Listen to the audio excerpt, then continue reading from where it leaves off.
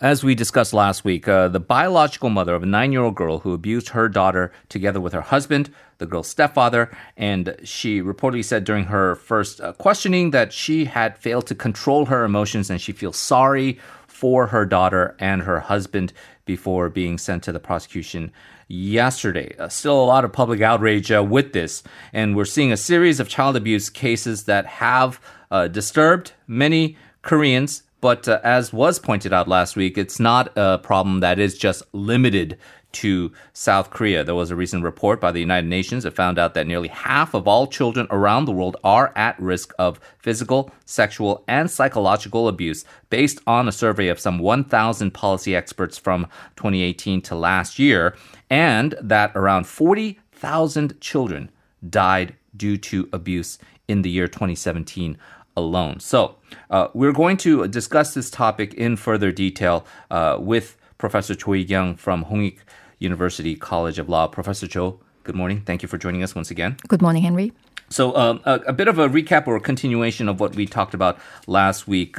We talked about the penalty for the perpetrators of child abuse. I know a lot of people feel that the sentencing guidelines are too lenient, but the counter to that is that, maybe not, but it is also how strictly these guidelines are applied, right? Once the sentencing comes out and if indeed these perpetrators are convicted. Only 11% apparently of child abuse perpetrators were given prison sentences in 2018. Now, maybe some of them were innocent or, maybe there were some other extenuating circumstances, but that does seem like a very low number. And nearly 42% had their terms suspended. So again, we're going to talk about the social aspects of it, the political aspects of it, but just as a legal expert, what gives here? Just note that this data actually is from 2018, which is the year when the sentencing guidelines for child abuse offenses were actually strengthened. So before that, that amendment, it was true that in most cases, courts took the position that it's better for the child to return to the family and for the parent to take care of the child. And so if you put the parent who committed abuse in custody, then who's going to look after the child? Yeah. The child has to be either sent to an institution, find some relative who can look after the child or something. And so although the law, when you look at it in the wider context of punishment for other crimes, you can't really say that punishment for child abuse crimes are lenient. But certainly, the courts haven't really been enforcing to the maximum extent that they could have. But after these sentencing guideline amendments in 2018, the rule is that the norm should be that they actually mete out custodial sentences rather than suspended sentences. And so if you look at the data from 2019, I think you will find that the percentage has moved somewhat. You mentioned in the notes that even though the guidelines may have been strengthened, and you do see now, you're saying subsequently from 2018, 2019, 2020, we'll see that probably the percentage of actual prison sentences being meted out would have increased. But there is a maybe conservatism, and we're saying small c conservatism among the judges, that there is a tendency to perhaps try to as extenuating circumstances allow to keep the family families. Yeah. Yes, you did say that this has really not, you don't believe it has anything to do with Confucianism, but isn't there sort of that kind of that bloodline type of factor involved with that? It's got a lot to do with patriarchy, but that doesn't really have, that's not directly related to Confucianism, because even in other societies where Christianity was the state religion, for example, you still had lots of similar cases of child abuse. And it really stems from the fact that parents still see children as an extension of themselves, an object to be controlled. And part of that education, they believe, includes corporal punishment. And I think, last week when we discussed it, you sort of also seemed to kind of make this objection. Well, what if, our parents give a light smacking to small children to make sure that they are paying attention or as a means of warning them not to do it again, this might be the most effective and efficient way to essentially stop them from engaging in undesirable behavior. Because did I say that? No, not to in so many words, but you mentioned that lots of parents see it as part of educating the children to give that kind of punishment. And in a way, that had been accepted norm in most countries, in fact, in probably all of the nations on earth. But the thing is, would you, for example, if you had subordinates at work, would you punch them because they're not listening to you? Would you cane them because they didn't do their work properly? That was the case in certain aspects of Korean society in other organizations. You are absolutely right. Even on the adult level. Yes, names like Yang Jin-ho comes to mind, where physical violence in workplace did happen, but that's strictly against the law, obviously. And although there are countries that still retain, caning and stoning and that kind of corporal punishment. A country that you used to reside in, and that I also used to reside in. Yes, it was shocking. And to, it sort of it reminded me of Foucault and, crime and punishment, because it's really a sign of the ruler or the state being able to have complete control over the body of its subject. And this is why medieval kings used to hold public executions and torture to show, how powerful the king was and what an absolute control and power that the king had over his subjects. But basically, corporal punishment by parents meted out to the children is also another sort of aspect of this kind of control that parents have over the children. But if we respect that children are human beings with, that are deserving of human dignity and respect, then we shouldn't be, using this kind of punishment, even if it's ostensibly to educate them. And just to clarify, last week I did not say I condoned slapping kids around. I was just saying that a lot of us brought up, including myself personally, of being spanked quite often, and so that mentality kind of filters through. And I think you mentioned subsequent generations who are beaten tend to also feel that it is acceptable, and so there is something ingrained where you think, okay.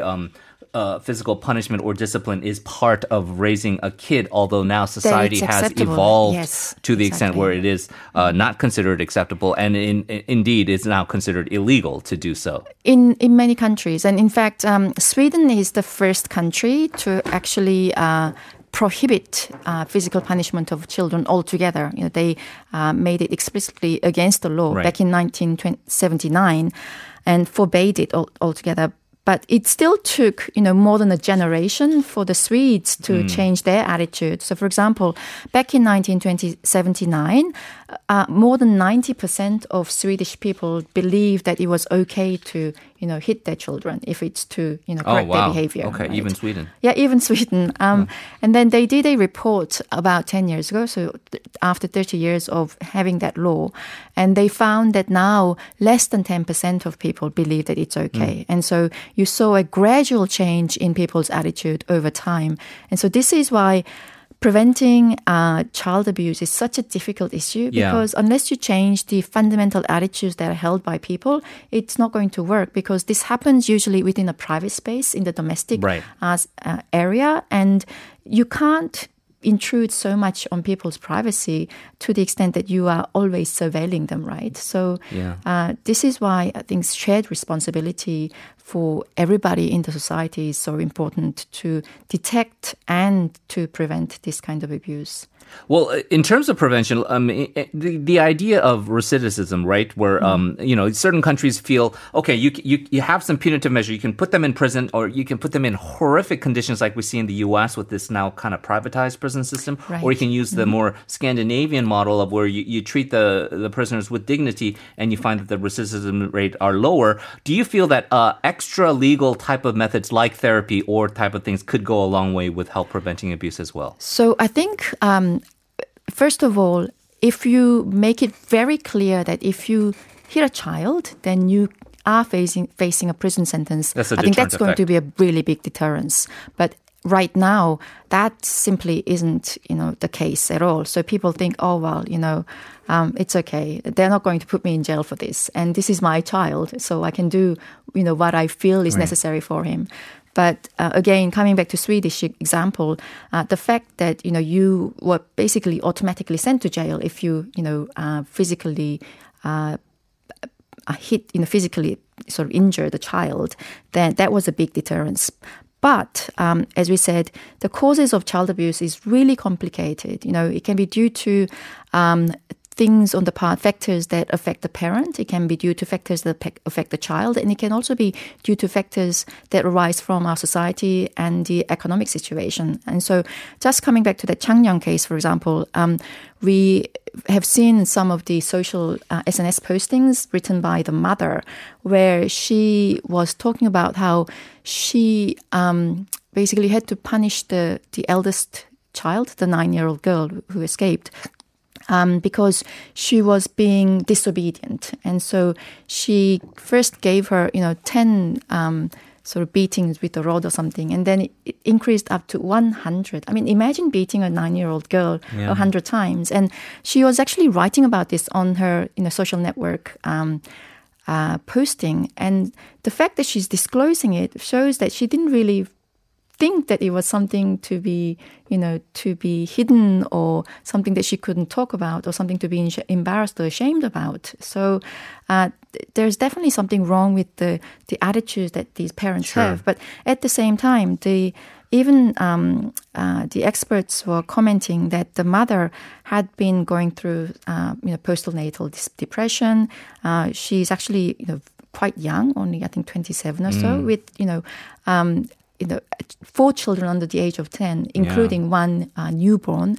Her husband, the stepfather, he doesn't have a secure job. He, basically is a day laborer who's always having to seek work. Right. And with the COVID-19 situation, everybody being stuck at home with all the responsibilities of caring falling on the mother 24/7, it's natural that the mother gets stressed. And where does she take out her stress? The children, and particularly the eldest girl. And so it's really a complicated and complex problem that's compounded by the environment and the circumstances. When we then talk about if we can be stricter with a deterrence with the parents who are perpetrators and commit these horrific acts, do we have a social structure, a safe net in place for these kids to have an outlet to go somewhere? I know that, we talk about child services in countries like the U.S. where they are automatically placed in, let's say, foster care, which not necessarily is an ideal situation as well. But are there ways that we can improve the Korean system? Yeah, in a way, I mean, you refer to the U.S. system, and in a way, I sometimes think that they just go overboard with the child protective services, and they separate the child even where the parent still has the capacity and the ability and the willingness to look after the children, and that's not always good for the welfare of the child. In Korea, so there is a legal obligation for certain types of people who are engaged in providing care and instruction to children, in particular, like school teachers, kindergarten teachers, police officers, welfare workers, social workers, etc. They have a duty to report if they suspect that their child abuse is going on. Although there is also a general obligation on everybody else, every other member of society to report such a thing as well. But if those people who have the legal duty to report neglects their duty, they are actually subject to a fine, whereas the general population isn't. So that's a difference.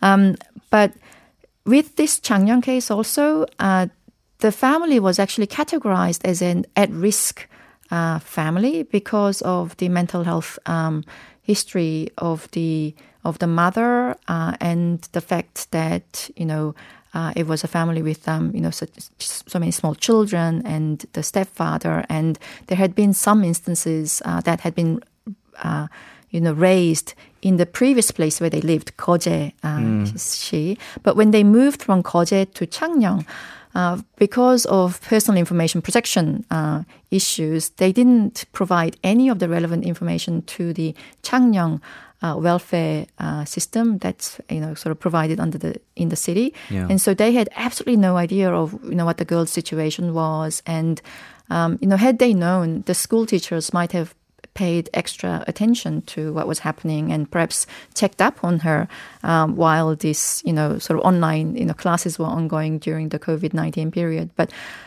although there were numerous opportunities to actually detect the abuse, the system really failed in this right, case. Because if you have, let's say, a pedophile or a convicted sexual abuser, there's a nationwide system that will alert the equivalent of Megan's Law. Yeah. Right, that will happen. There does seem to be, unfortunately, a little bit of a case of see no evil, hear no evil among members of the Korean community. Remember that horrific case of that girl who was basically her body was in a bathtub the entire time in the apartment, and people did not even take notice. The teachers did not report this, or for a long period of time, people just did not really turn another eye when they noticed that this kid just was not turning up. And so it does seem to be, as you say, a societal responsibility here. And I guess you do, because we're getting towards the end here, but in the last few minutes of what the kind of community can do about this. There are, of course, the legal questions and issues that you've addressed, but you do have a poignant example. Once again, I guess we keep citing Sweden as this kind of example to be they've had the most experience. But you do recount a very interesting anecdote of a person who was able to take matters into their own hands and able to handle the situation, perhaps not through a judge or through an enforcement authority, and maybe able to affect change. I don't know if that's scalable, but it does seem like an interesting anecdote to recount. Right. I mean, you mentioned about intervention by people around them and the general society, but it really takes courage to kind of stick your nose in other people's business, particularly when it comes to raising children, right? But so the Swedish media sort of commemorating this 30th anniversary of abolition of corporal punishment did a series of articles about, what individuals can do. And this reported an 18-year-old girl called Johanna. She was walking, outside and heard some shrieks from a garden where there was a father hitting his son. And the father, was probably, 3 times the size of, Johanna, who was just out walking. But she just rushed straight in and said, she saw the father pushing the boy, aged maybe about 9, away. And so she, said to him, it's against the law to do what you're doing, to the father, because it was obviously prohibited to hit the child. And the man told her, don't stick your nose where it doesn't belong. It's other people's business. Hitting children is necessary to educate them. You don't have any children yourself, so what would you know about, educating and bringing up a child? Don't tell me how to raise my children. And she said, it hasn't been so long that she was a child herself. Her parents didn't hit her, and she didn't turn out so bad. And then she said to him, you have a lovely son, and your son is a role model. And hearing that, the father calmed down, and he admitted that, I know it's wrong, but sometimes it's so hard. So he was admitting that, it was really his stress that he was kind of taking out on the boy rather than the boy really deserving punishment. And so, even afterwards, the lady, Johanna, said that she was proud of the way she acted and she would do it again if similar situation occurred. And it really sort of shows that it requires personal courage for all of us to intervene in this kind of situation, even if you are going to be told, well, don't stick your nose in, and even if there's a chance that you might be wrong, you still need to should act rather than simply neglect. Yeah, and it comes down to human compassion, empathy, and this idea that kids, you do want them to be healthy, you do want them to be safe. It's not just about how well they do in the sunung ultimately after they become a high school senior, but it is just their emotional well-being as well. Right. And it's all tied Compulsory parental education. Right. This is what I advocate for. And if the priority was placed there, yes. perhaps a lot of us would be better off. Well, Professor Cho, thank you once again for bringing us this two-part series. Always appreciate your insights and look forward to talking to you again next week. Thank you very much.